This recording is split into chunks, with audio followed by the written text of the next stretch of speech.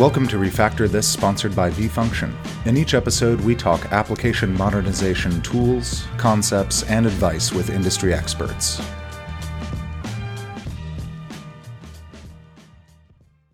My name is Oliver White, and joining me today on Refactor This is Tim Berglund.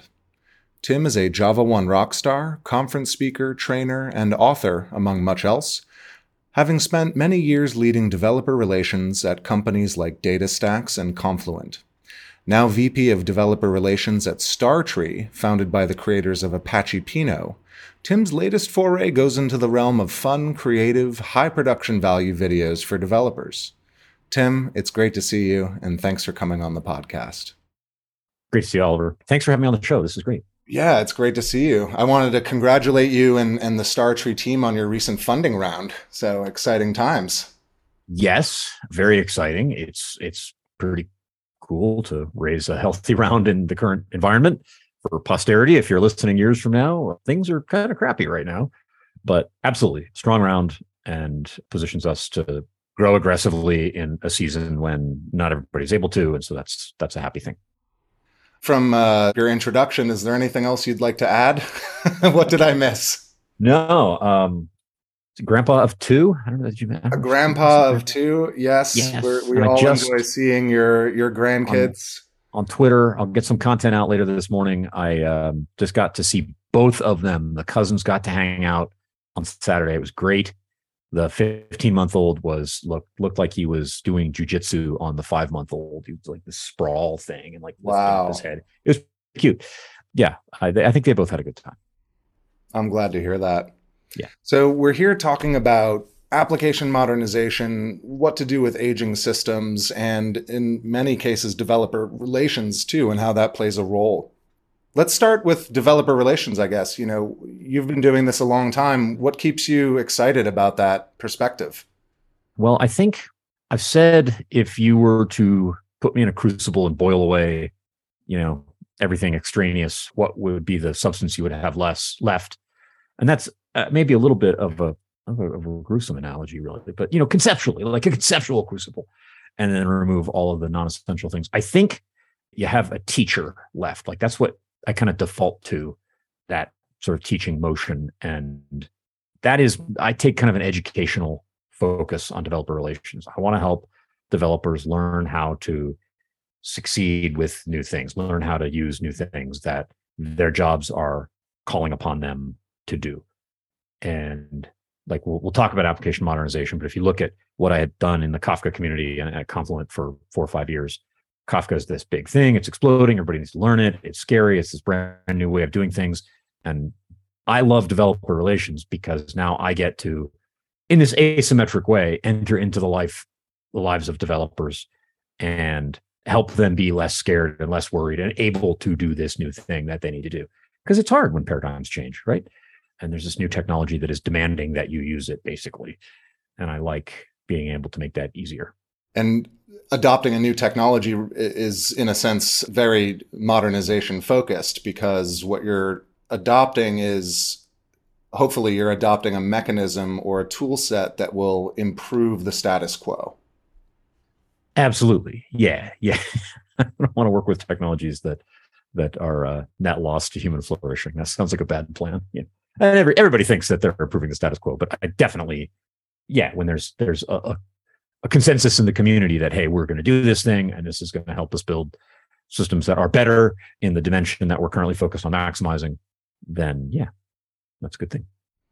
So what have you kind of heard most when introducing new concepts, new paradigms, technologies, et cetera? What sort of, let's say, pushback have you come across when it comes to large aging systems or developers that are working with, the dreaded monolith from yesteryear, and they are concerned that, let's say, maybe something like the technical debt of their application is preventing them from adopting new technologies? Okay. That's a different direction than I thought that you were taking the question. Let me just give a little color, because most people want to move to the new thing. Most developers, most of us are eager to move to the new thing, even to a fault, right? We like the new shiny. There is always kind of a 5 to 10% minority that wants to be kind of countercultural about that and say, well, no, why do we need to, this monolith works fine, and that's a good voice to honor, because you need that pushback to make sure that we're not really just pursuing shiny new things, but things that have value. So you need to have that contrary voice in the conversation that's pulling you back to the old thing, sort of a technological conservatism as a part of the mix, which is what I thought you were going to ask. And now I've lost track of the question you actually asked was, what are concerns that people have in moving to the new thing? Yeah, some stories, for example. Yeah, it's success just or horror story of. Yeah, it's just a basic. So when it comes to the transition to event-driven architecture, and that's where I've been for the last few years. In a sense, I still am. We'll talk about Startree and Pinot. This paradigm shift is happening, and I think it's a generational paradigm shift. I make the case. I say this as often as anyone will listen. Client server was the last real architectural idea. The web caused a lot of disruption, pushed on things and found where things didn't scale. It was a new network architecture. It brought user interfaces back 20 years in time for a little while. The web did all kinds of wonderful things, but fundamentally they were client server systems that we were building, right? And that revolution happened in the 1980s. I was in high school when people were writing articles about client server. And now we've got this event-driven architecture or event-driven revolution happening that is supplanting that, or is the new, the new way that we build systems, and it just doesn't look anything like the old way. So the big problem is just a question: how do I do this? Right? We were all trained in this. There's a database and there's a program, and it asks questions and it puts things there and it gets them back out. Like, I get how to do that. And if you were writing code in 1992, you were doing that in Visual Basic to some crappy departmental database. And if you're doing it in 2002, it was a browser. And that all changed, but the basic ideas didn't. And now, wow, it's totally different. And so your lens of application modernization, it's the same thing happening. I always like to go as far as I can into this conversation before I use the M word, but it's people turning monoliths, the other M word, into microservices, right? That is what we are talking about. And it's one question, and this is kind of what you guys are all about. How do I break this thing down into pieces? And that's fine. Like, you can do that. But then how do I actually build an event-driven system? And people stare at that problem and they're like, all right, well, here's this thing that I would very much know how to do if I just had a dang database, but I know that won't scale. And I know that pushes me in the direction of a monolith, and that won't help me manage complexity over time. And development teams can't think about it. It takes too long to deploy, and it's just too high friction, and like all the monolith problems. How do I do that with events? I mean, it's just this kind of staring at this blank whiteboard in terror, because nobody's built one. And so that's the conversation that, particularly pre-pandemic, I loved being able to sit in rooms with enterprise architects at whatever big organization and say, well, okay, here's this problem. Let's do this. Here's a topic, here's a service, here's where we're going to accumulate state to look at. And, all of the regular, the anti-patterns, like people want request response paradigms all over because that's another thing that we're really kind of conditioned to say, I need this, and then wait for you to tell me that it's done. So kind of get your mind out of synchronous communication, more or less. Synchronous thinking and sort of micromanaging of the other services in the system. I need to make sure you did the thing I asked you to do. Mm-hmm. These are the patterns that kind of all over the map here in answering the question. But those are the kinds of things that come to the table as difficulties in making that transition. So let me just try to unpack that excellent description. A lot of people think that modernizing might mean just get your stuff into the cloud as best you can. Sure. We've seen the challenges with deploying a monolith into the cloud where the benefits that people were expecting are not really coming to fruition. In terms of an event-driven architecture, would you say that might be one of the prerequisites in terms of understanding for fully modernizing? I do. Mm-hmm. And I realize that's an opinionated statement, but you're allowed.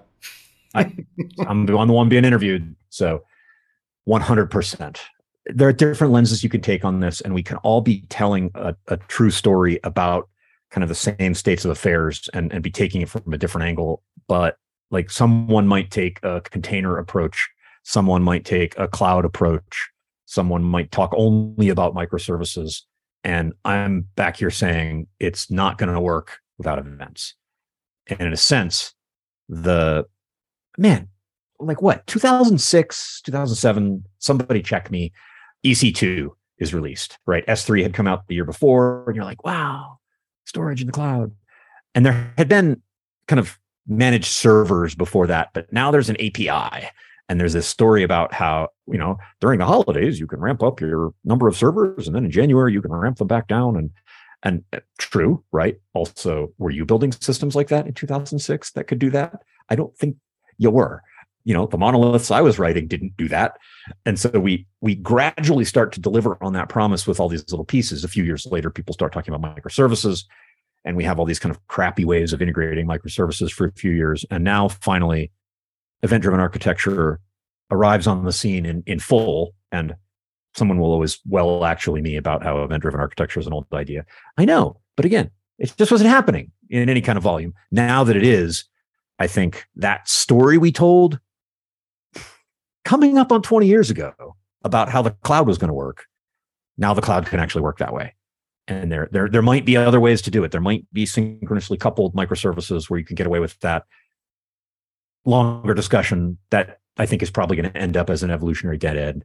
And so, yes, I think events are finally paying the promissory note that the cloud had presented us 15 years ago, almost 20 years ago. Almost 20 years ago. After this is over, I'm going to do some thinking about that. That's a long time. Yeah, you're going to have to do some date checks, huh? Not just some date checks, just maybe staring at the horizon for a little bit. I want to change pace a little bit and talk about what you think of when you hear the term technical debt. It's becoming a loaded term for certain people. I think there's an understanding of what it means, but what have you seen as the implications of technical debt in an organization that's looking to modernize or adopt new paradigms and frameworks and so on? Have you run into that problem?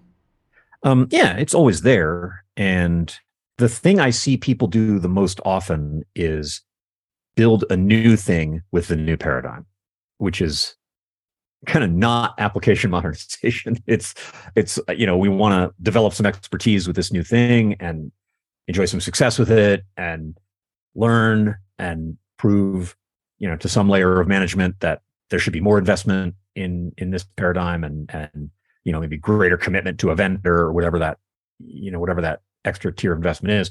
And so you build a new thing. And we saw this, if you talk to an old timer, I was writing firmware in the early 90s. I wasn't doing databases, but a fellow old timer who was doing corporate IT type stuff in the early 90s when relational databases were, and late 80s when they were elbowing mainframes out of the way, people built new stuff. They didn't burn down the mainframes. It just doesn't happen. So the way, unfortunately, I see technical debt get dealt with is, and this is just my interface to the whole thing, is I'm there when we're doing the new thing. And so like the technical debt is over here and we're going to build this and we're going to worry about this later. Now, then there's actual modernization where technical debt just means, to me, at least as I see it, it's inflexible. It's built on old tools, old frameworks, old version of the JDK. The deployment process looks like something from 2004. All of those things are broken, and it's not clear how to take that thing and fix any of that. You have all these interlocking problems that create this thing that just needs to be redone. And that, that modernization story obviously is one that certainly you tell in a compelling way. Yeah. And well, one thing that came out from the CIO.com annual survey is that application modernization of existing workloads, let's say, has jumped from number 8 to a number 3 priority in just the last year. Okay. You mentioned the pandemic. It's kind of hard not to look at things through the lens of what we've experienced there. But when you were describing, let's try a new paradigm, a new design concept, new tool, it seems like during the pandemic, the greenfield or the budgets or comfort of going after greenfield solutions seems to have dissipated a little bit. And instead, companies are looking after what they've got and how to make it Yeah, better. And I think you just described that nicely, how application modernization is not just rewriting something with the new and shiny. right. I have a theory why that's true. Also, I mean, Tell me. we had good economic growth during the pandemic. I think to everybody's surprise, after that first quarter, it was like, oh, okay, I guess we're all right. Do you mean we as a company, or we as Uh, a people? developing world, yeah, Ah, as a developed world was, the sort of the G1 countries. mhm. It wasn't like it is now. There was this surprisingly good season of economic activity. So it wasn't that everything was dying, it was that everything was changing. And the way businesses had to operate given pandemic restrictions was suddenly very different. And that had impacts on the computer programs that run the businesses. And I think my hypothesis is that business leaders saw, oh, those things were hard to change. Like we had to change our business processes for curbside pickup or something, and now there's software that doesn't quite do that and needs to change. And it's real hard and slow to change the programs that run the business. And so I think that's a wake up call and a sort of a wound that this generation of executives are going to bear. And they're not going to let that old stuff hang around anymore. Yeah, I see some logic in your theory. So Startree, popped onto the scene relatively recently, and I would say Apache Pinot as well. Let's talk a little bit about what Apache Pinot is. Does it help enterprises modernize their systems to any degree, or how does that help Yeah. people modernize? Let's go there. Yes, in two ways. So first of all, Startree is a couple years old, came out of stealth a little more than a year ago. At the time of this recording, it was August 2021 that we came out of stealth. I wasn't part of the company then, but I'll say we now. Pinot is a few years old. Pinot, it comes from LinkedIn. It's another Apache Software Foundation project extracted from data infrastructure that was developed at LinkedIn. Second company in a row of The first doing was that. Apache Kafka. Kafka and If I'm not Confluent. mistaken. Yeah. So I guess I have a type, Um, and the company before that was another Apache data infrastructure project. No association with LinkedIn. So anyway, yes. So how does it aid in the modernization story? Two ways. Number one, let's suppose you're making this transition to event-driven architecture. You've done it. You're there, right? And you've got these reactive microservices, and they're these little things that are easy to think about and change, and you could deploy them orthogonally to one another, and you're living the dream, right? That is actually good, and that's the go forward architecture. As I say, there are people right now who are learning to eat and put their own clothes on, who in 30 years will be building systems with that same paradigm. And it'll be old then, and maybe it'll be being pushed out by something that you and I won't see. It's the new client server paradigm. Yeah, right. Yeah, there you go. We'll circle around. It needs to be simpler. Let's just have probably, but it's this generational paradigm. Let's say you're winning with that. You're doing that. You're building things that way. The stack has gotten so shaken up now that you've got this little slice of code up here that's like definitely your differentiated application code. This is stuff that serves your customers and competes and is you. And here's Kafka down at the bottom. This is this event substrate. And you got some layers on top of Kafka, things like Kafka streams that you might use if you're a Java shop to understand what has been going on. Potentially, that's a thing that you could do. You could like materialize state in a table from a stream or from a topic. Confluent's got KSQL DB that's like a SQL version of Kafka streams, In the middle, so here's my differentiated code, here's my substrate. The stuff a database used to do, there's all these ways of doing that. You can build it yourself with Kafka streams, with KSQL DB. That'll work some of the time. You can simply stand up a database and Kafka connect stuff into the database and use that database. The point is, you do need a view of state of what's true, what has been true. And you also need to understand what has been happening. And that second question is fundamentally the OLAP question. That's an analytics question. And all of the existing analytics stuff that's exploded in the last 15 years, the Hadoop and its ancestors, kind of culminating in Snowflake now. I mean, obviously, those will ingest stuff from Kafka all day long. But there isn't a standard piece of infrastructure that you can kind of connect to Kafka that lets you ask what's been true in a stream. Everybody's got a different solution. Everybody is at this point kind of cobbling something together because the stack has been shaken up and that stuff is not resolved. And so from this differentiated application code at the top here, developers are having to code too far down into the stack to build stuff that should be a component. It should be infrastructure. And one of the ways to think about Pinot is, look, it's that. So ingest your streams and ask questions with queries. Don't build that. You don't. This is not like an anti-Kafka streams argument. I would never make one because it's the right thing for so many things. But don't build a database with Kafka streams. You're not that. You're trying to serve customers. You're trying to live up here. So that's potentially bigger thing. Like you got Kafka, you need him.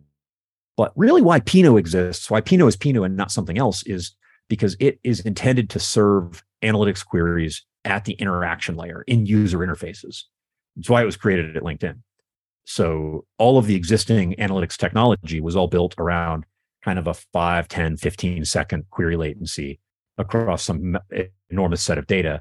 And that was great and revolutionary, but that doesn't work for UIs. You're going to have to cache it. And there's only so much caching you can or should want to, absent desire for self-harm, deploy in design into your architecture. So Pinot is this component that will allow you to deploy or allow you to serve analytics to users.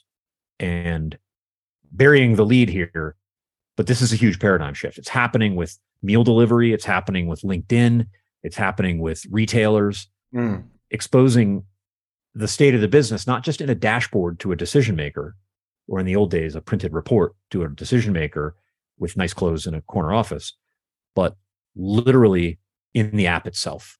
So there are analytics queries that are exposing the state of the business to me as an external person to the organization, as a user. Now I'm a decision maker too. And that's kind of the subtle conceptual paradigm shift that Pinot is a part of. And you need a new class of infrastructure to do that. None of the old stuff does that. The old stuff will remain serving dashboards. Pinot will pick up serving users. Mm-hmm. So I'll ask a tricky question, perhaps. Do you need to have adopted an event-driven architecture to be able to use Pinot? Not strictly speaking. Mm-hmm. Realistically, I don't think you're probably going to want to. I mean, technologically, you can have a data lake. You can have some petabytes of Parquet files in S3, and we can ingest that and serve real-time queries. And it is not insane to think that use case could exist, but that's going to be a marginal use case. I think most of the drive for Pinot is going to come from people who are somewhere fairly far along in their event-driven adoption. So, and if you look at when Pinot was born relative to when Kafka was born, you got this like 4 or 5 year delay. You probably have that. So you have this Kafka wave, and Pinot is a few years behind it, because that need becomes, first of all, you realize, oh crap, I need to ask questions about the stream. Yeah. I don't want to build that. And second of all, you realize, oh wait, everybody else who's got this event-driven real-time thing, the other really early adopter innovators are modeling meal delivery and social media and retail and these things by serving analytics to their users. How do I do that? So that need, you're just not going to think that until you're pretty mature in your event-driven adoption. So practically speaking, yes. Technically speaking, no. But that's, I think, where the success of the open source tool and the success of the Startree, the business, comes from, an event-driven world. Gotcha.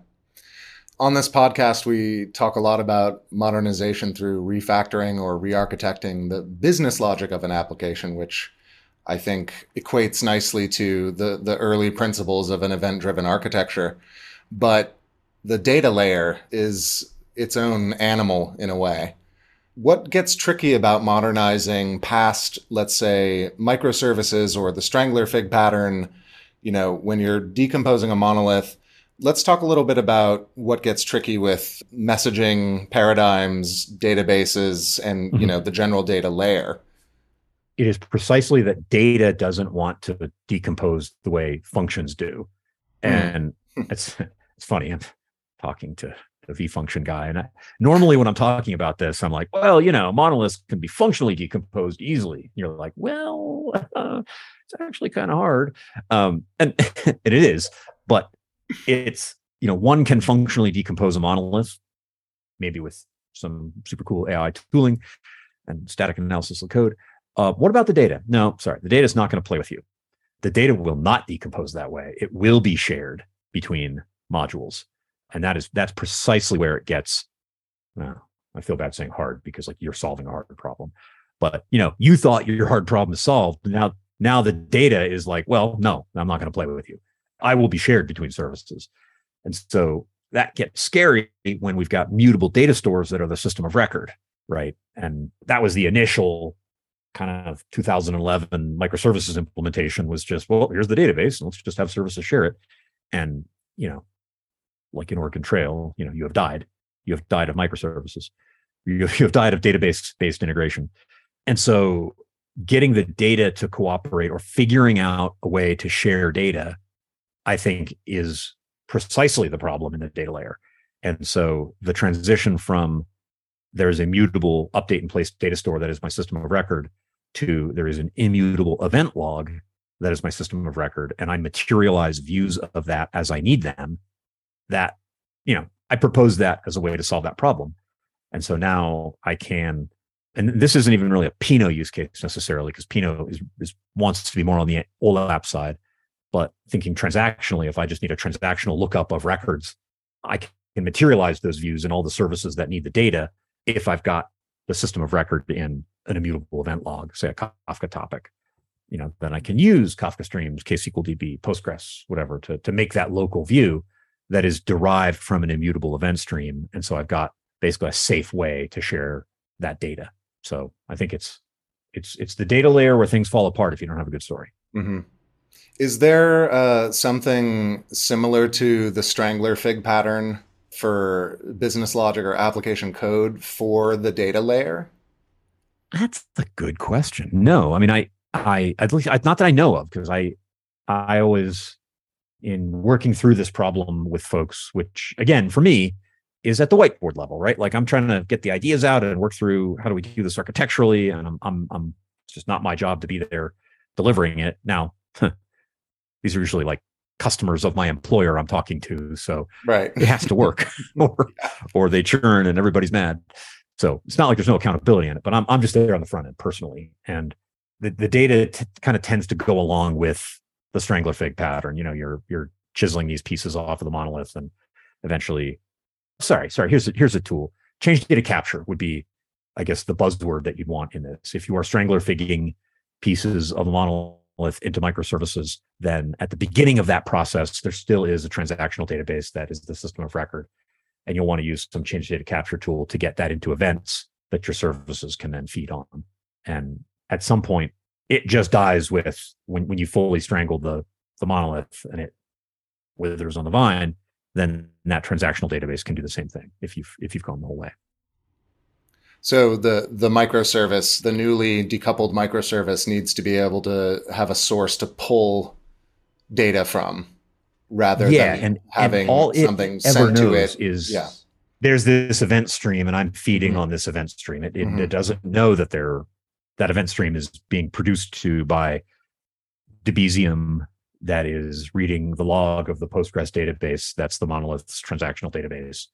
But it just knows there's a topic. And so when the time comes to shut off Debezium because there's a service actually producing those records, then you're good. Good. Thank you for that. Was a hard question, I realize. Thank you for. I kind of had to think through it, Yeah. Well, I never said this was going to be easy, No, you didn't. And I demand only as much heat as you can give. Right? The final thing I wanted to talk about is how does remote employment these days play a role in, well, generally keeping a company sustainable, but namely during difficult projects, such as an application modernization project. How does remote employment change the game a little bit? Yeah. I've been a remote employee for more than 20 years, basically since I had broadband in my home. And that's just kind of how it worked out for me. So it's almost all I've ever known. It's most of what I've ever known. And it's not so much an option anymore. This is another pandemic shift. There were certain geographies, cough, Silicon Valley, again, companies I work for are located there. But they had this opinion that, product and engineering and marketing, and they all have to be here because this is where everything really happens. And that's done, right? We can't live that way anymore. So if you want to actually be able to hire people, you need to be able to manage remote teams. And so I guess it's just how it's done now. And I haven't changed my view on this at all. I feel like you've had to evolve yourself in the last 2 decades of working remotely. So maybe, for example, you may have been receiving faxes at one point. I definitely had a fax modem 20 years ago. It didn't send a lot or receive a lot back then, but it happened. Yeah. And wow, I kind of want to get a fax modem and make a little wall hanging of it back here. Anyway, I would like to receive a fax, to be honest. Yeah, I know. Just kind of for old times' sake. Sounds kind of endearing. I bought a fax machine in like 1995, and it felt good. But I believe the same thing I've always believed about remote work. Yeah, being an old hand at remote work, do you have any career advice for junior developers that are starting off in this very exciting realm?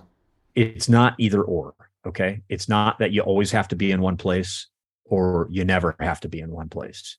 The reality of remote work for what it is that we do. I run a DevRel organization.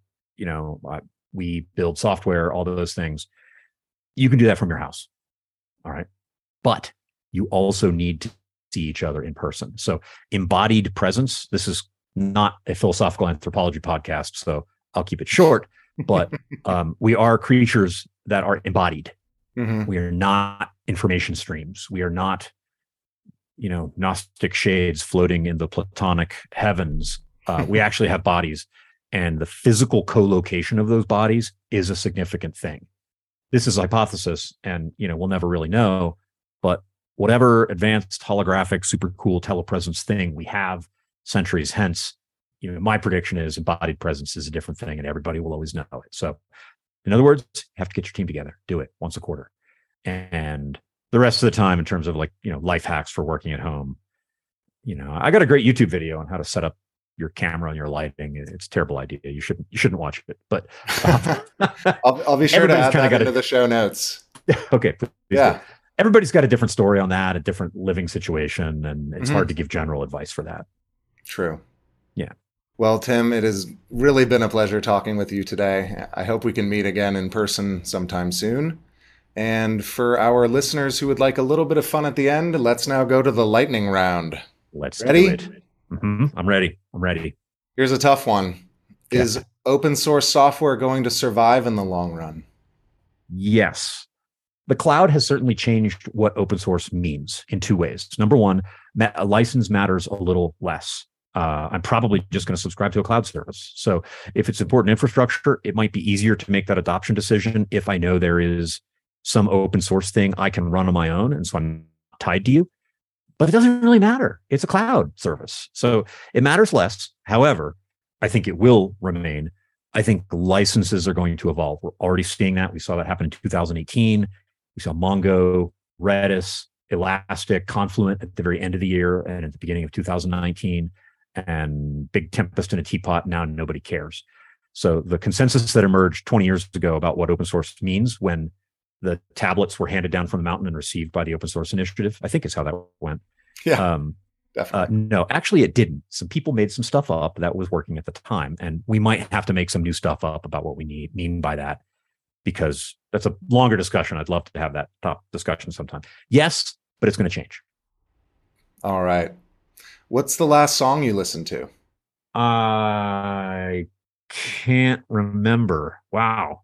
You know what? This is terrible lightning round. I'm going to look at Spotify. I'm Not in Love by 10cc from the Guardians of the Galaxy soundtrack. Nice. We can call this a rolling thunder round. There you go.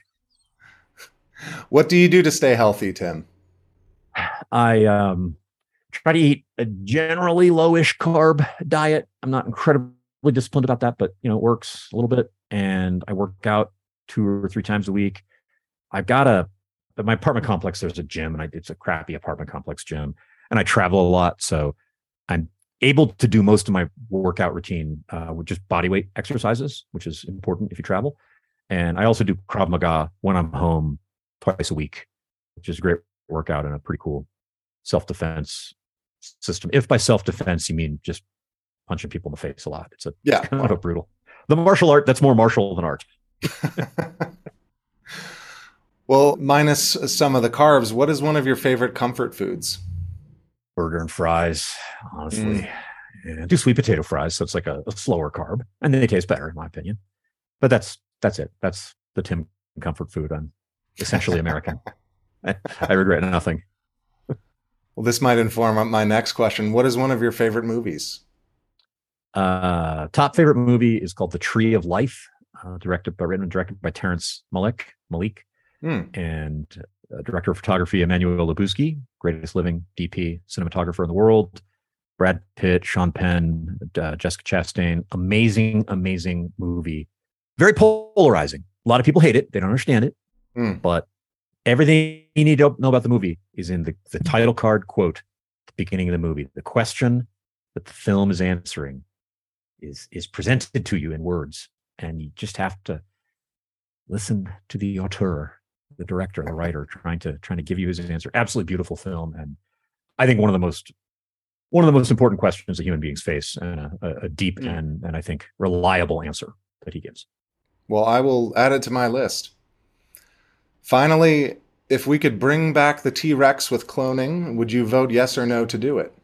I unfortunately would vote yes. I think that's probably bad and probably in tension with other core principles that I would affirm, but I like to discover things. So. All right. Well, Tim, it's been an absolute pleasure. Thanks so much. See you later. You got it. Thanks, Elvis.